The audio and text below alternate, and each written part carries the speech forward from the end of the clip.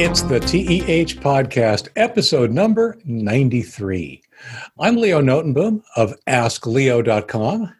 And I'm Gary Rosenzweig from MacMost.com. So it's been another interesting week sheltering here at home. How about you, Gary? The same here. We're now in the mask era. We have to wear a mask. We're supposed to wear a mask when we go out here in Colorado. Yep, same here. So I've opted for the bandana cowboy style. So we actually got an actual surgical a set of surgical masks, and I actually wore one of those out today about when I went to get lunch, what I'll be talking about shortly. Interesting. Yeah. It was interesting the other day. It's funny. We actually did have a couple of N95, the super good ones, squirreled away just for emergencies, like one does or one should. Certainly not enough to make a difference to. Like it's not like we had a box of 100 to go donate. You probably had to them for like construction stuff, right? Kind of, yeah. Smoke is the big thing here. Wildfires when they happen. Oh yeah, there's another good. They're handy to have for that kind of stuff. But I actually wore one to the grocery store a couple of days ago, and at first it just feels really, really weird. Right, it's like you walk into the store and you feel like you stick out like a sore thumb, and then you realize that while it's certainly not everybody, there's like a quarter of the people that were at the store were wearing masks of various flavors, and as soon as that happens, as soon as you see that, it's like, okay, yep, this is the new normal, and you don't feel awkward at all anymore. The biggest problem I have with masks now is that the surgical style caused my glasses to fog up. Yeah. I felt weird. I spent hours thinking about the fact that I was going out to pick up pizza for dinner. You know, it's about a 2-block walk to a pizza place and, for pickup. And that's what our plan was. And okay, the governor just said, wear a mask. So got a bandana, tried it out. And then I felt really weird leading up to going out. Like, oh, this is going to be strange. And I put it on. And I felt really weird. And I stepped out the door and I took about 3 steps and the weirdness went away. I don't know why, but it just suddenly I just felt totally fine walking around. I mean, maybe it's because I'm in Colorado and, I kind of keep thinking that 150 years ago, if I'd been walking down the same street, here at downtown Denver, if the bandana wasn't covering my mouth, it would have been hanging just below my chin, in case the dust kicked up or something. Right. So, there's the whole cowboy thing. And I joked that, I'm either going to pick up a pizza or rob a stagecoach. One of the, I'll see how it goes. Somebody did suggest that you not wear masks when you go to the bank. That's a bad idea. Well, yeah, but if you ever wanted to wear a mask going into a bank, now's your time. Yeah, I guess. You could totally do it. I guess. But, and of course, it's weird. Sometimes I'll look at my busy street and I'll see people, I'll see lots of people with masks. Like, oh, everybody seems to be wearing a mask. And then there'll be a period where I'll notice 10 people go by, none of them wearing masks. And what's interesting to me is, and I noticed this actually as I was, running around today, were people that were, nobody around for hundreds of yards, right? There's just nobody around. It's like an empty neighborhood and they're wearing a mask. And that's one of those cases where I'm not sure there's a point. For example, like I did, and I'll talk about this in a second. I did go out to get lunch today and, but I drove, but I didn't put my mask on until I was about to come into contact with people. Right. Because you don't need to wear it driving. You don't need to wear it driving, and I don't think you need to wear it walking down the street unless you're going to be unless it's a crowded street, which there shouldn't be right now anyway. Yeah.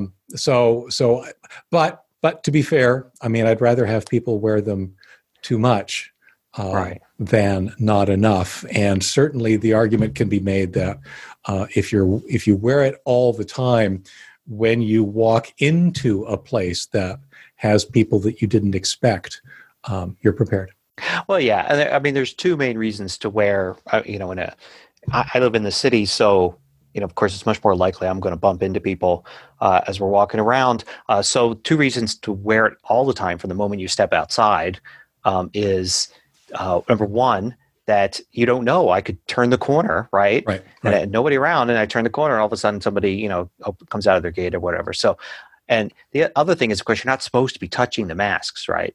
The idea is that you're creating this danger zone kind of right in front of your face of the other side of the mask.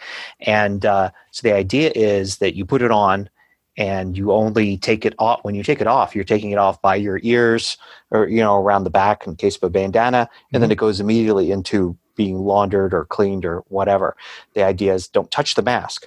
Right. So if you go out and you could say, well, I could just put it on when I see somebody coming, or I'm about to walk into the store and then about to leave, then, that's not good because you're touching the mask. Now, in the case where you're driving somewhere, you certainly could not put it on until you actually arrive at your destination. Right.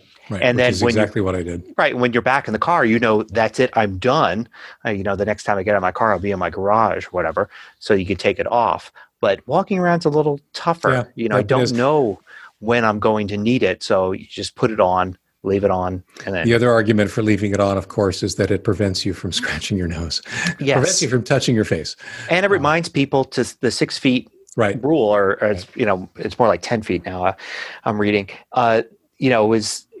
people tend to forget. I really do think a lot of it's that. I hear a lot of people complaining in our neighborhood about somebody that didn't get out of the way as they were walking or whatever. And I think some of that is just people, it's so easy to go out and just forget. Right. But when you see somebody walking towards you and they're wearing a mask, it's a nice visual signal to be like, oh yes, world pandemic. I should make sure I should go to the right side of the sidewalk. They go to the left side of the sidewalk. We give ourselves each other 6 feet and we're good. So that's another good reason for it. I did want to mention actually going out to get lunch today. One, I do want to, and I know you said you did this by walking a couple of blocks. Those local eateries, man, they are hurting bad right now. Yeah. So to the extent that you can, I certainly want to encourage people to do what they can to patronize with takeout or pickup. Their local restaurants and others. The place that I went to is actually co-owned by a friend of mine, and so I actually get a little bit more behind the scenes of what's going on there. And yes, it's going to be interesting to see who survives the next few weeks and or months. I did go there. It was basically a pickup. They've converted. It's a beer bar and tap room. They actually serve food, and they've actually shifted to increasing the size of their food service menu. And it's really, really good. But at the same time, of course, I also filled up a growler full of beer. But it's an opportunity to spend some money locally and help these folks hopefully stay afloat. The reason I mention it in a tech podcast is, of course, they had a website. They have a website. There's no reason I shouldn't mention them. It's thirstyhop.com. They're out here in Kirkland, not far from me. And they have a website which normally has their current tap list and events going on and those kinds of things. They were able to really quickly pivot, and I think that this is serving them really well. They were able to they found apparently a WordPress plugin of all things that allowed them to almost immediately add online ordering. They don't take payment online, so it's still based on, you go there and pay, whether you stay in your car and they deliver it to you, or you walk in the otherwise empty storefront and run your card through a very well isolated card reader. But the bottom line is that they didn't have to worry about payment processing online, which is, as you know, is one of the bigger aspects of putting something together online. So they were able to find a WordPress plugin that just quickly allowed them to put up a fairly impressive menu online, let people order, have the food be ready when they got there. I just thought it was, again, another example of tech innovation in a crisis, right? It's one of those things where people are pivoting and able to be a little bit more nimble than they otherwise would have been, and hopefully, like I said, survive the crisis. Yep, indeed.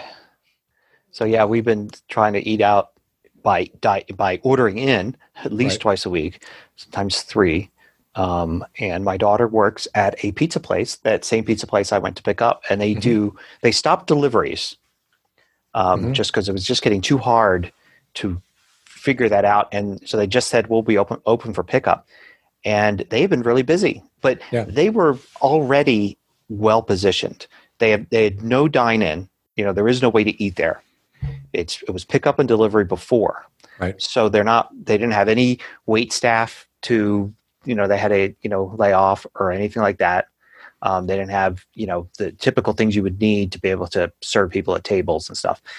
So really well suited for that. And now people ordering at home. I mean, pizza's like one of those things you just can't easily make at home. You want to make yourself a plate of spaghetti? Okay. You want to cook a chicken and, put a chicken breast in the oven? Okay. But you're not going to go make a pizza. Right. So you order pizza. So their business has been doing well. And which is good because, she's been picking up a lot of hours there because her other friends, who some of them are a little younger than her, are not, their parents have told them that they can't work there anymore during the stay-in. They don't feel comfortable. They're concerned about the illness? Yeah, and I think some of that, some of those may be more contact with older folks. Oh, right. Or maybe multi-generational in the house. Yep. And so they just didn't want their kids doing that. But we thought about it, and really, it's like, well, I mean, people got to work at grocery stores. They got to work at places that deliver food to people and stuff like that. And they're making them wear gloves, and they wear masks and wipe down the, the pens and the credit card checkout scanners and all that stuff. So it's been good.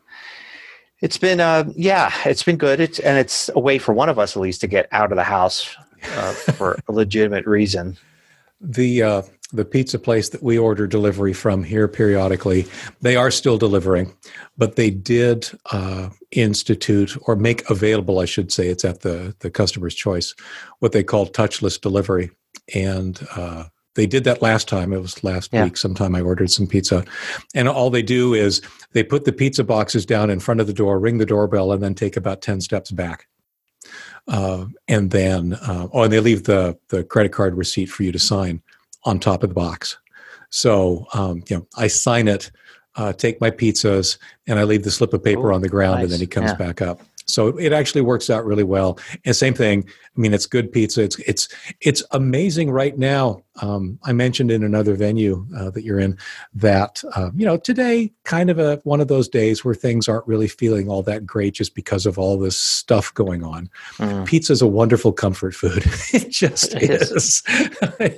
It just is. So hats off to all the pizza folks that are out there cooking it and delivering it and helping some of the rest of us to weather this storm. So yeah, support your local pizza place, your local tavern, your local restaurant, your local whoever. They will. Hopefully, that will help them all survive. Yep. So, speaking of surviving, the comment that I made to you before this is that everybody and their brother seems to be doing a streaming something or other. And the thing that just made was the tipping point for me to realize just how pervasive this had become is that the blood bank that I donate at periodically, they have a podcast. They've had it apparently for a few weeks, but everybody seems to be getting into doing a podcast. The blood bank has one. The folks that I bought my new computer from, they have one now. Obviously, we kind of think that podcasts are kind of cool because we're sitting here recording one, but we've been at this for 3 years. It's one of those things where, it's for whatever reason, we are in a new golden age of streaming media. And I think that, as weird as it is to say it, the coronavirus has kind of sort of helped cement that, don't you think? Oh, yeah, definitely.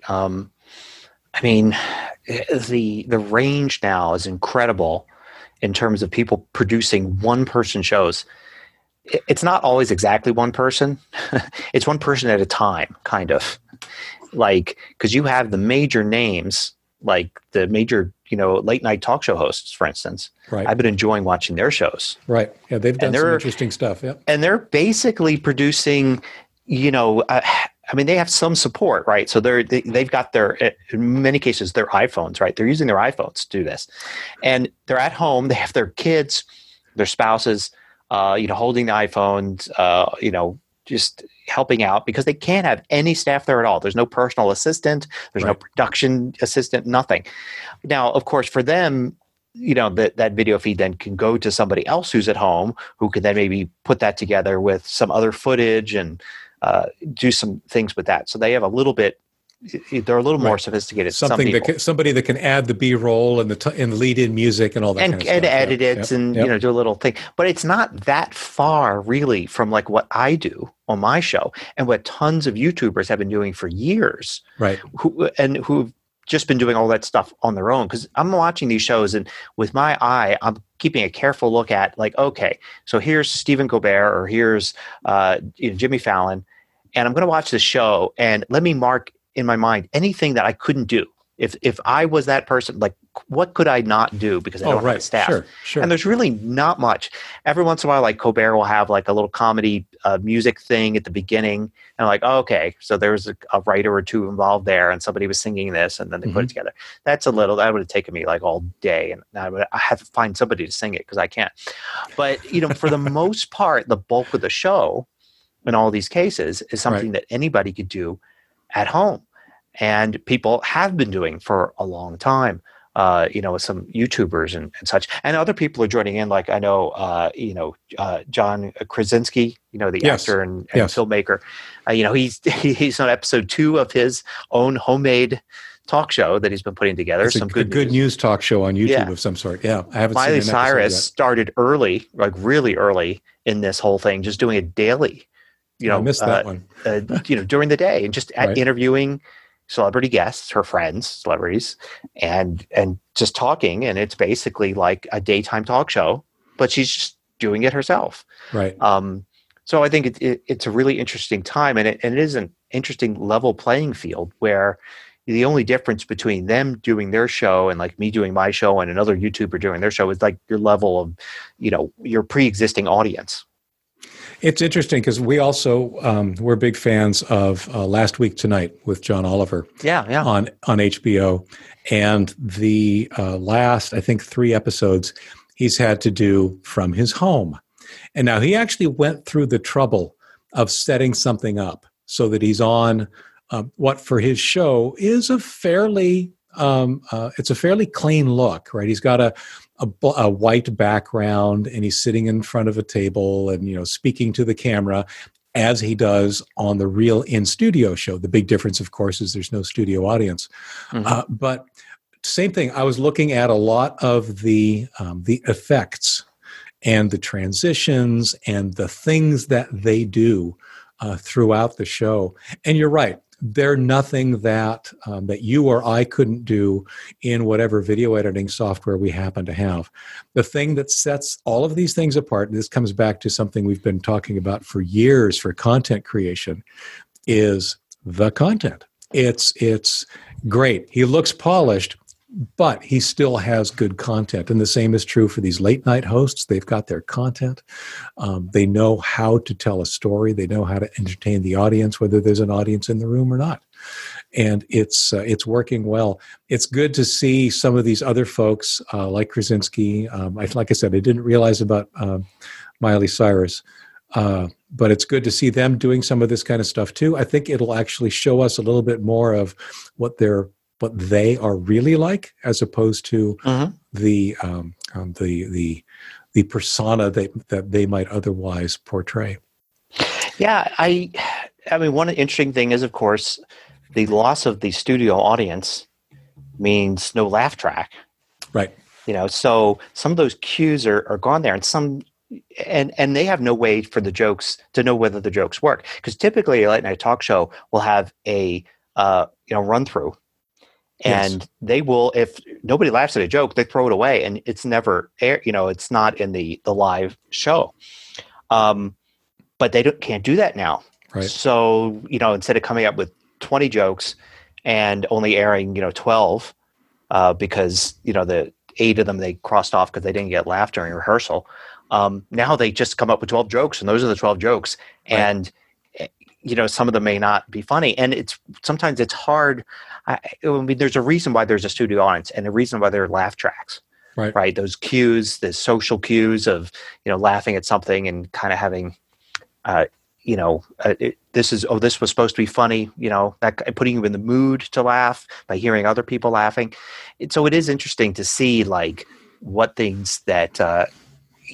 Sometimes if I'm not laughing at a joke when I'm watching one of these, at least I hear other people laughing. So I didn't find that funny. I hear other people laughing.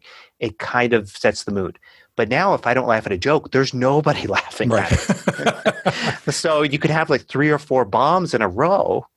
But I have to keep in mind, other people in other houses watching the show may be laughing at that. I don't know. One of the shows that I found, it was initially difficult to listen to because there was no laugh track, because there was no studio audience actually, is of all things, Wait, Don't Tell Me, which is, it's an NPR radio show that basically does topical quizzy type things with a couple of celebrities and current news events.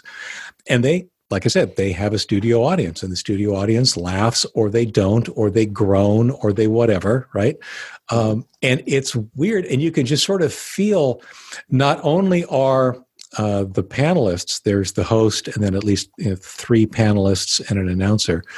Not only is it clear that they're not in the same room, so they don't necessarily have the same visual cues from one another, but they don't have that feedback from the audience, and it kind of feels a little awkward for a while until you settle into the rhythm. And I think a lot of them are doing exactly that. A lot of them are getting used to this new way of presenting their material in an audience-free context. Mm-hmm. Indeed. So yeah. So that's interesting, and it's I don't know. I think I like it, but I don't like it more than the regular shows. Like, I can't wait till they are able to go back, and it's able to be kind of just a bigger production kind of thing going on. So yeah. Semi-related. Brave New World, yeah. Obviously, like I said, this is like the streaming world's amazing time. There's just so much going on right now, and I've already talked about how the internet's not breaking, which is kind of cool, and all the streaming services seem to be working. I found at a site, Digital Inspiration, although it's labnol.org, a list of tech courses that have gone free. And I will, of course, have the link in the show notes. But the point being there that not only are they able to find a list, there's a bunch of stuff that I'm sure isn't on the list. There are a lot of universities, a lot of companies, a lot of organizations. YouTube is organizing some things that are just basically making it very, very easy for people to pick up valuable education while they're stuck in their home. And I find that, again, just a wonderful use of the technology, a wonderful way of coping with the time the time we're all stuck at home. Mm-hmm. Yeah, I know. I've seen lots of people doing that. Coincidentally, and it was a coincidence, my local library switched to Udemy for their online course. So they were offering, I didn't know this, but they had like some sort of educational thing, and you could take out an online course like you take out a book. And strangely enough, April 1st was a switch over to using Udemy for that rather than whatever site they previously used it for. I don't think this was related at all to this, but of course it got a lot of attention here because it's like, oh, take an online course for free, cool, using your library card. Yep. So yeah, it's something else to do for those that are lucky enough to have extra time, or unlucky enough, depending upon the exact situation have extra time, because I certainly don't. Yeah, it's funny. I was looking at some of these. You should read more books. You should take more courses. Yeah. You should learn more skills. You should do this, that, or the other thing. And I'm thinking, okay, well, yeah, that's nice, except that my life hasn't really changed that dramatically. It's not like there have been these big sections of time opened in my day. I mean, I did in my personal blog, actually, that went out, I think this morning or the day before, I did talk about, this is an opportunity to learn. I mean, if you're going to be stuck at home and you're not sure what to do with yourself, and you do have the opportunity, this is a wonderful, wonderful time to learn from it. In my case, I've been playing some more with live video. I've been playing with, I think I mentioned open broadcast software last time, OBS, those kinds of things. You saw me before we recorded this podcast. I was asking some questions about routing audio on a Mac and how do I get this to do this and that. Mm-hmm. Those are the kinds of things that I'm playing with, but they're not really that far afield from the kinds of things I play with on a normal day anyway. And I'm sure, like you said, it's not like you suddenly have hours extra in the day. And to be fair, a lot of parents, a lot of folks have less because they do have kids. And now all of a sudden, in addition to the jobs that they're supposed to be doing from home, they're supposed to be homeschooling their children. Well, not exactly homeschooling. I mean, there's a how do I want to put this? There's at least a shepherding role involved. Depending on the age, yeah. Depending on the kids. But to say that the kids can be do their online learning and not have it impact their parents is perhaps not quite accurate. Well, that's different than homeschooling, though. I mean, homeschooling is like I understand curriculum, the books, the actual lectures, and I mean, it's much more involved than just. And I'm sure that depending on the school district, whatever, the reality ranges from here's everything you need to do online. Let's just make sure that Zoom connects to true homeschooling because the school district that they happen to be at just wasn't prepared. Right. So, which actually segues to something else we were chatting about very Zoom. Briefly. Zoom itself. Now, we continue to use Zoom. As Madge would say, you're soaking in it. Zoom has come under, I want to say, I'm going to avoid the word fire. It's come under scrutiny. I know. I think I'll go as far as say it's come under fire. I don't know. I've been ranting on this because I've been asked a few times about Zoom, and I've seen a few people post on my personal Facebook, group of friends and stuff about Zoom. And it, as somebody who's very security minded, and I teach people about security and what to avoid, what to do, all this stuff. It really bugs me how much I think unnecessary fire Zoom has been under. For things, because first of all, a lot of the things that Zoom has been doing have either been not really related directly to Zoom. Like, for instance, the idea of you start a Zoom chat room or video chat and you don't assign a password to it, and then you're surprised when somebody else can enter the room without a password. But that's any kind of system where you can have a public thing or a password protected thing, that's going to happen. Right. There's other things as well that have been like that. Like, for instance, I saw on a list of problems with Zoom. One of them is there's some malware out there that they just basically relabeled as download Zoom, and you download it and it's malware. Well, that's got nothing to do with Zoom.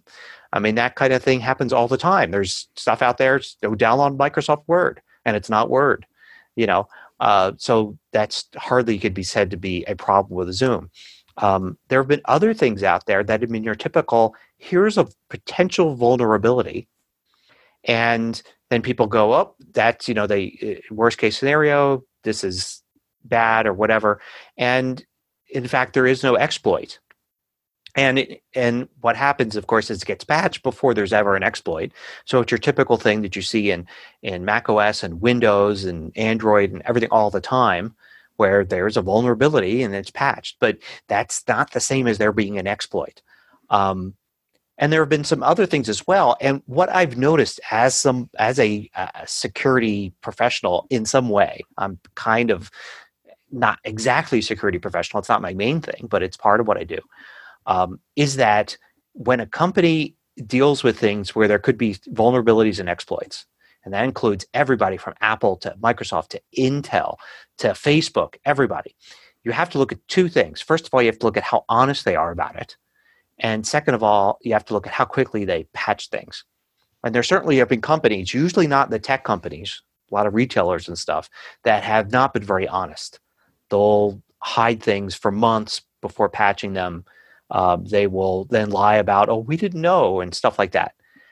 So you want to look at honesty. And Zoom's been very open and honest every time.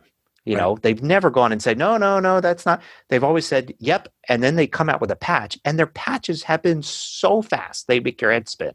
Sometimes same day. Sometimes the next day. I mean, really fast stuff. And some of these fast patches haven't even been for serious things. Like for this password thing, they have updated their software to make it a lot harder to actually start a room without a password. And they did that despite the fact that they could have just said, hey, if you want to start a room without a password, that's your own problem if somebody comes into it. Instead of taking that, they said, we're going to go and make it, we're going to make it better.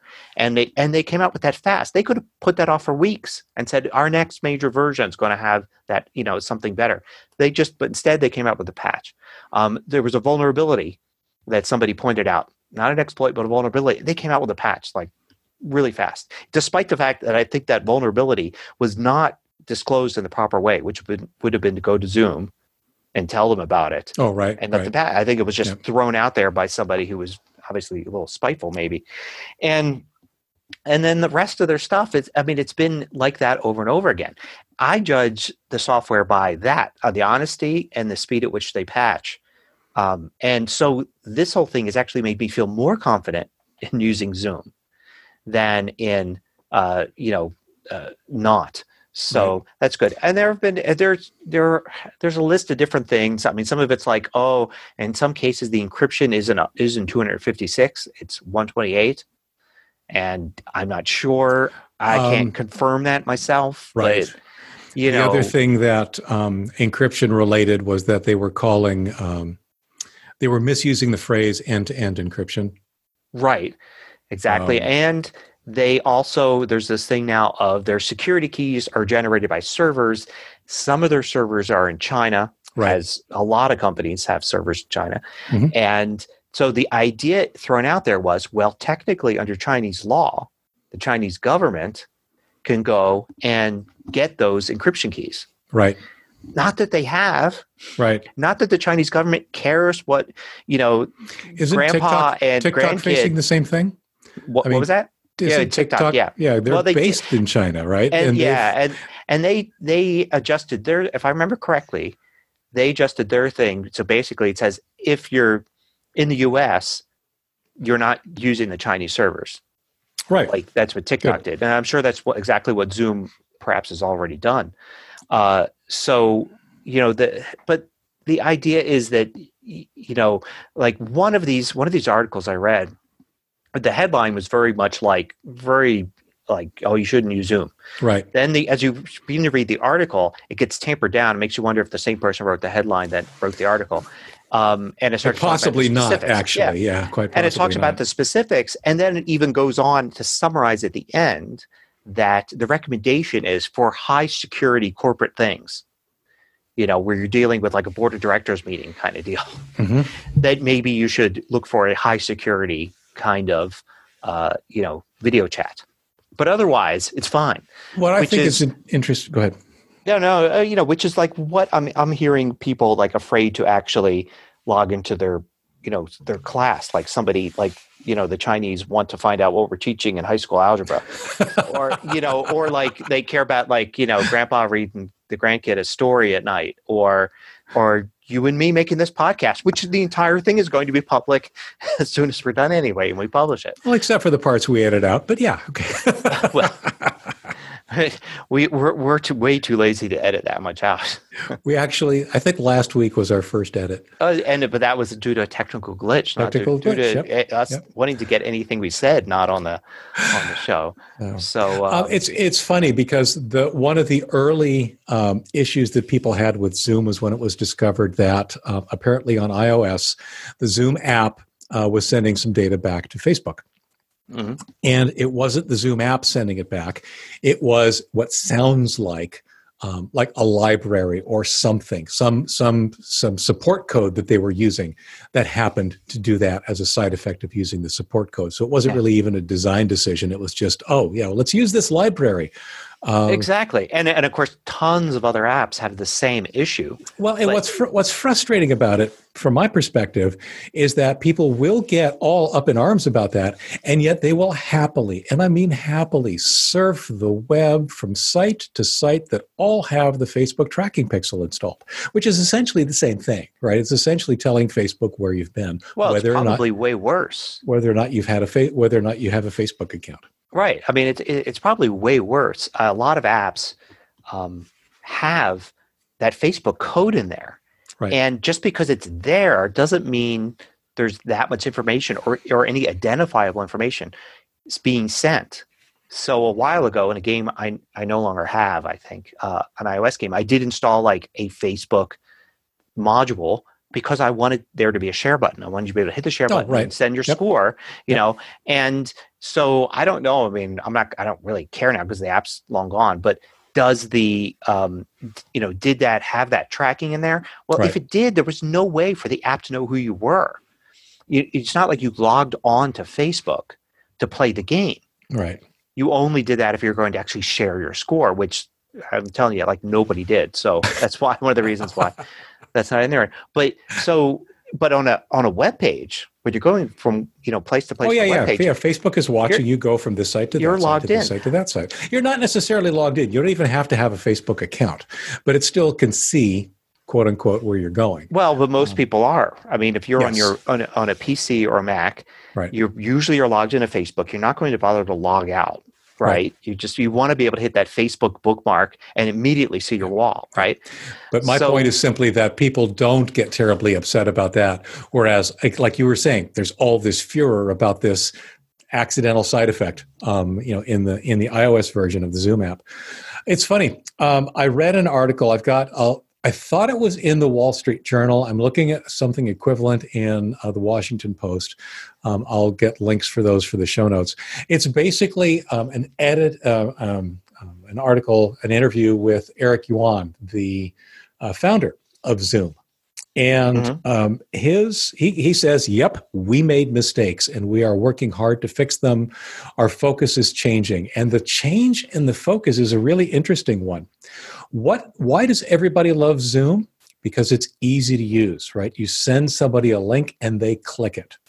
His claim is that they spent so much time focusing on making it easy to use that they perhaps weren't spending as much time paying attention to some of the security issues. And that's the change right now. They're looking into they're focusing way more on security and privacy. Now, will that come at a cost of ease of use? Unclear. If they force you to set up a password, well, that's another barrier. If they force you to have a waiting room, well, that's another barrier. But those are important barriers that people should be using if they want their things to be safe. Now, when you set up today's Zoom call, you did that. I don't know if you did that intentionally to see how it would work or if it's a side effect of their new defaults. Right, side effect of their new defaults. Really interesting. Mm-hmm. So there was a password on this Zoom call. So nobody, just knowing the call ID is not enough. Call IDs, I don't know if Zoom bombers were guessing call IDs or if the call IDs were simply being leaked somehow. Both was happening. But with the password, and that was a pretty meaty password. I was looking at the link. That was the default. Well, actually, that was a hashed password. The actual password was much shorter if I wanted to just give it to you. So if and it looked intentionally like, okay, if you want to tell somebody that because you're talking to them over the phone, I could see it here. It's 6 digits. Okay. So it's sick, but it was a significantly longer in the URL that you. And the URL is much longer. And great, all I had to do was click on the URL, like always, and all of a sudden I was taken to a waiting room, where you then had to take an additional step to let me in, and those two things alone, right there. That solves 99.99% of these Zoom bombing cases and so many of these privacy issues.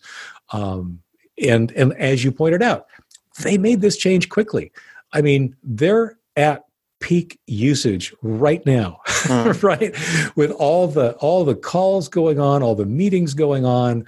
I know that my wife's quilt class this evening is going to be held over a Zoom call.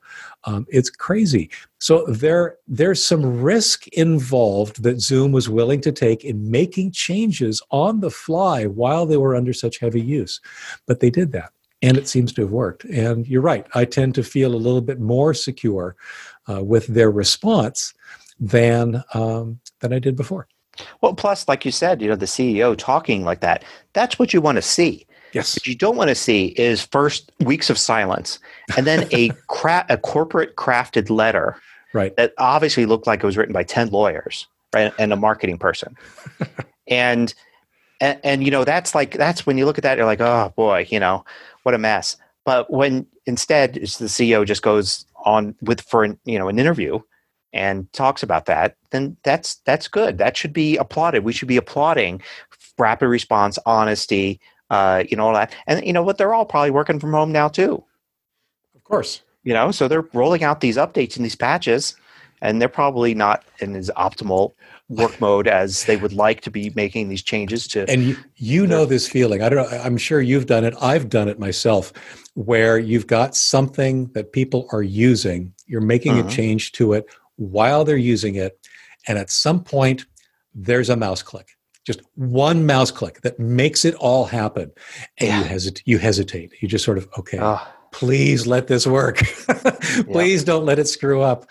And, sometimes it does, sometimes it doesn't. But in this case, somewhere there was an engineer, somewhere within Zoom who had the responsibility for that click.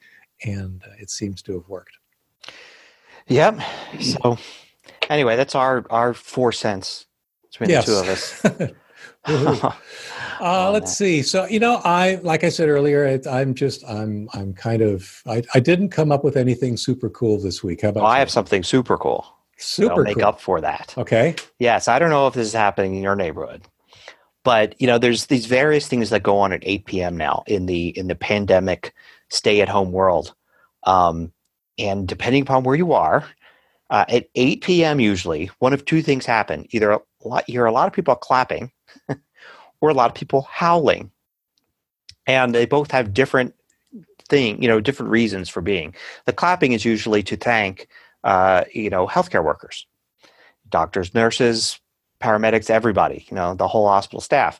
And you typically hear those if you're, closer to the hospital. The idea is if everybody gets on their porches and their backyards, opens their windows and claps and cheers, that it'll be loud enough that they can hear it. It's a sign of appreciation. At the same time, other people started doing howling, which is much more of a just kind of like, okay, I've been alone all day. Now I'm sitting on my porch alone. Are there is everybody else doing this? And so the idea is you howl, and a howl is just great because it carries. That's the main thing with a howl, right? That's why some animals adapted it as a way to signal. So you howl, and you hear other people howling, and you don't feel so alone anymore for a minute. Oh, that's hilarious. For whatever reason, our neighborhood in Denver, or many neighborhoods surrounding, have it much more adopted the howling than the clapping. But it's grown every night, and my wife and I have taken to sitting out back. We go out back maybe 7:30, 7:45, bring a beverage, snack maybe, and sit in our nice backyard, which has been made a lot nicer since that's what I've been working on instead of taking walks and doing other exercise. Right. And at 8 o'clock, sure enough, all the howling starts, and it's fantastic. It's something we look forward to every day. People doing different things, and of course, the dogs join in. Of course, the interesting thing is it's like the one thing your dog can really participate in. A lot of dogs barking, of course, at it, right. and some dogs joining in with their own howls. And we have a lot of dogs in our neighborhood. And so for a few minutes, starting at 8 o'clock, there's howling, barking. On Friday and Saturday nights, somewhere in the distance, somebody starts DJing. I did find out that there's a park near me, and somebody said that it was somebody with a balcony facing that park. And I'm like, yeah, that's about the right distance from the volume I'm hearing. Yeah. And it's just this nice thing where even though you're alone, my wife and I are just by ourselves like we are all day, and sometimes our daughter with us, in the backyard, we suddenly feel connected to other people. That's very cool. It's great. Have you been hearing anything at 8:00? Nothing out here, although I'm going to have to take a moment at 8 tonight and step outside and see if I hear anything. Yeah. You remember last week we were talking about various instant messaging programs, I think it was. Anyway, Marco Polo came up. And it's video chat. It's it's kind of like text chat, except you use your camera and microphone. So you record a little video, it gets sent to somebody else. They respond by recording a little video and get back to you in their own time, right, at their convenience. I got a message from Kay last night, actually, around 7. Here, apparently, it's happening at 7, and he was on his porch, I think, outside of his home. And he was basically asking me if this was a thing up here. And in the background, you could hear clapping, noise making, yelling, all that kind of stuff. And he said, that's what's been happening around there. This is down in Portland, in celebration of the medical professionals, thanking them for their work. And so yes, I can say for certain that it's happening in Portland because I've got proof through Marco Polo from Kay. But I'll have to pay attention here tonight and see what's going on. Now, I'm a little bit further away from a lot of folks. I think you guys both you and Kay actually are in slightly higher density. Yeah, or both urban. So it'll be interesting to see if I hear anything. And especially around here, if I hear howling at 7 or 8 p.m., it could very well just be the neighborhood coyotes doing their thing, right? Or joining in, yeah. They just do it anyway. They've been doing this before it was cool. So anyway. Cool. The howling I hadn't heard about. That's actually pretty cool. I like that idea. Let's see. So the article I'd like to point people at this week is can a PIN be as secure as a password? One of the things that they did with Windows 10 is they added the ability to log in with a PIN instead of your account password. Now, account password is now almost rammed down your throat. It's your Microsoft account password rather than a local machine account. So it tends to be an account password that you want to be long and complex and difficult to type, which makes logging into Windows kind of painful. So they added this ability to log in with a PIN, and I log in with a 4-digit PIN to my Windows machines. And it seems like it would be incredibly less secure. But as it turns out, that's not the case for a variety of reasons. And in fact, in some scenarios, it's actually more secure. So I'll point everybody at that one. Can a PIN be as secure as a password? At AskLeo.com. Yeah, interesting. I just found this funny. Apple came out with a new version of Pages last week. And in that version of Pages, one of the little new features, no big deal to most people, but some people were thrilled, is having drop caps at the beginning of a paragraph. Now, here's the thing. I had no idea they were coming out with a new version of Pages. Nobody really does, right? They just appear. And that very morning, I was going to do 2 episodes to get a little ahead and they were on related topics. And one was on something in Pages. And the second episode I was going to do for future release was how to do drop caps before this. So it was basically creating a little text box, putting a big letter in it, right. Locking it to the paragraph so it'll flow with the paragraph. All the steps, how to get around the fact there was no drop caps feature. And living with the fact that the rest of the word is then forever marked as misspelled. Well, yeah, I guess that would happen. But so then I just didn't get to it. It was just like, it was too close to lunch, and I just didn't get to it. And then they dropped this version of Pages, and one of the top features is drop caps. And I thought, that's never happened, but I've never been that close. Sometimes I've done a video like a couple of weeks, and then all of a sudden they do something that makes my video obsolete. Yeah, right? That happens to me all the time. Yeah. Yes. But I've never actually been the same day. And second, the fact that I didn't do the episode. That it was literally like I had it all, like I actually worked out how to do it. Here's the steps. Here's how I'm going to show it. And it's like, no, I'll do this tomorrow morning. I've got it all worked out. I'll do it tomorrow morning. And then they did this, and I was like, holy cow. How is that even possible that they did this here? So, of course, I did actually do an episode on how to do drop caps with the new drop caps feature. Excellent. And that I put up rather quickly, so I'll link to that if you want to see it. Very cool. The if I'm not mistaken, drop caps has been in Word and probably Open Office for a while. So I'm kind of surprised. Sure, yeah. I'm kind of surprised that Pages took this long, but nonetheless, they did it. Yay! They did it. Got anything else for us this week? That's it. Just another week of social distancing, stay at home, pandemic world. Pandemic world. That's a really bad theme park. Pandemic really world. Is. Come. Or actually don't come. Stay at home. Exactly. Stay at home. Don't visit. Yeah, you have to stay 6 feet away from the entrance. That's as close as you can get. Exactly. The show notes for this week are at tehpodcast.com/TEH93. Hey, do you have a comment or question for us? By all means, hit us up on Facebook and Twitter at the TEH Podcast, or leave a comment on the show notes page. We'd love to hear from you. We'd love to hear what thoughts you guys have. Thanks, as always, for listening, and we will see you here again next week. Take care, everyone. Bye-bye. Bye.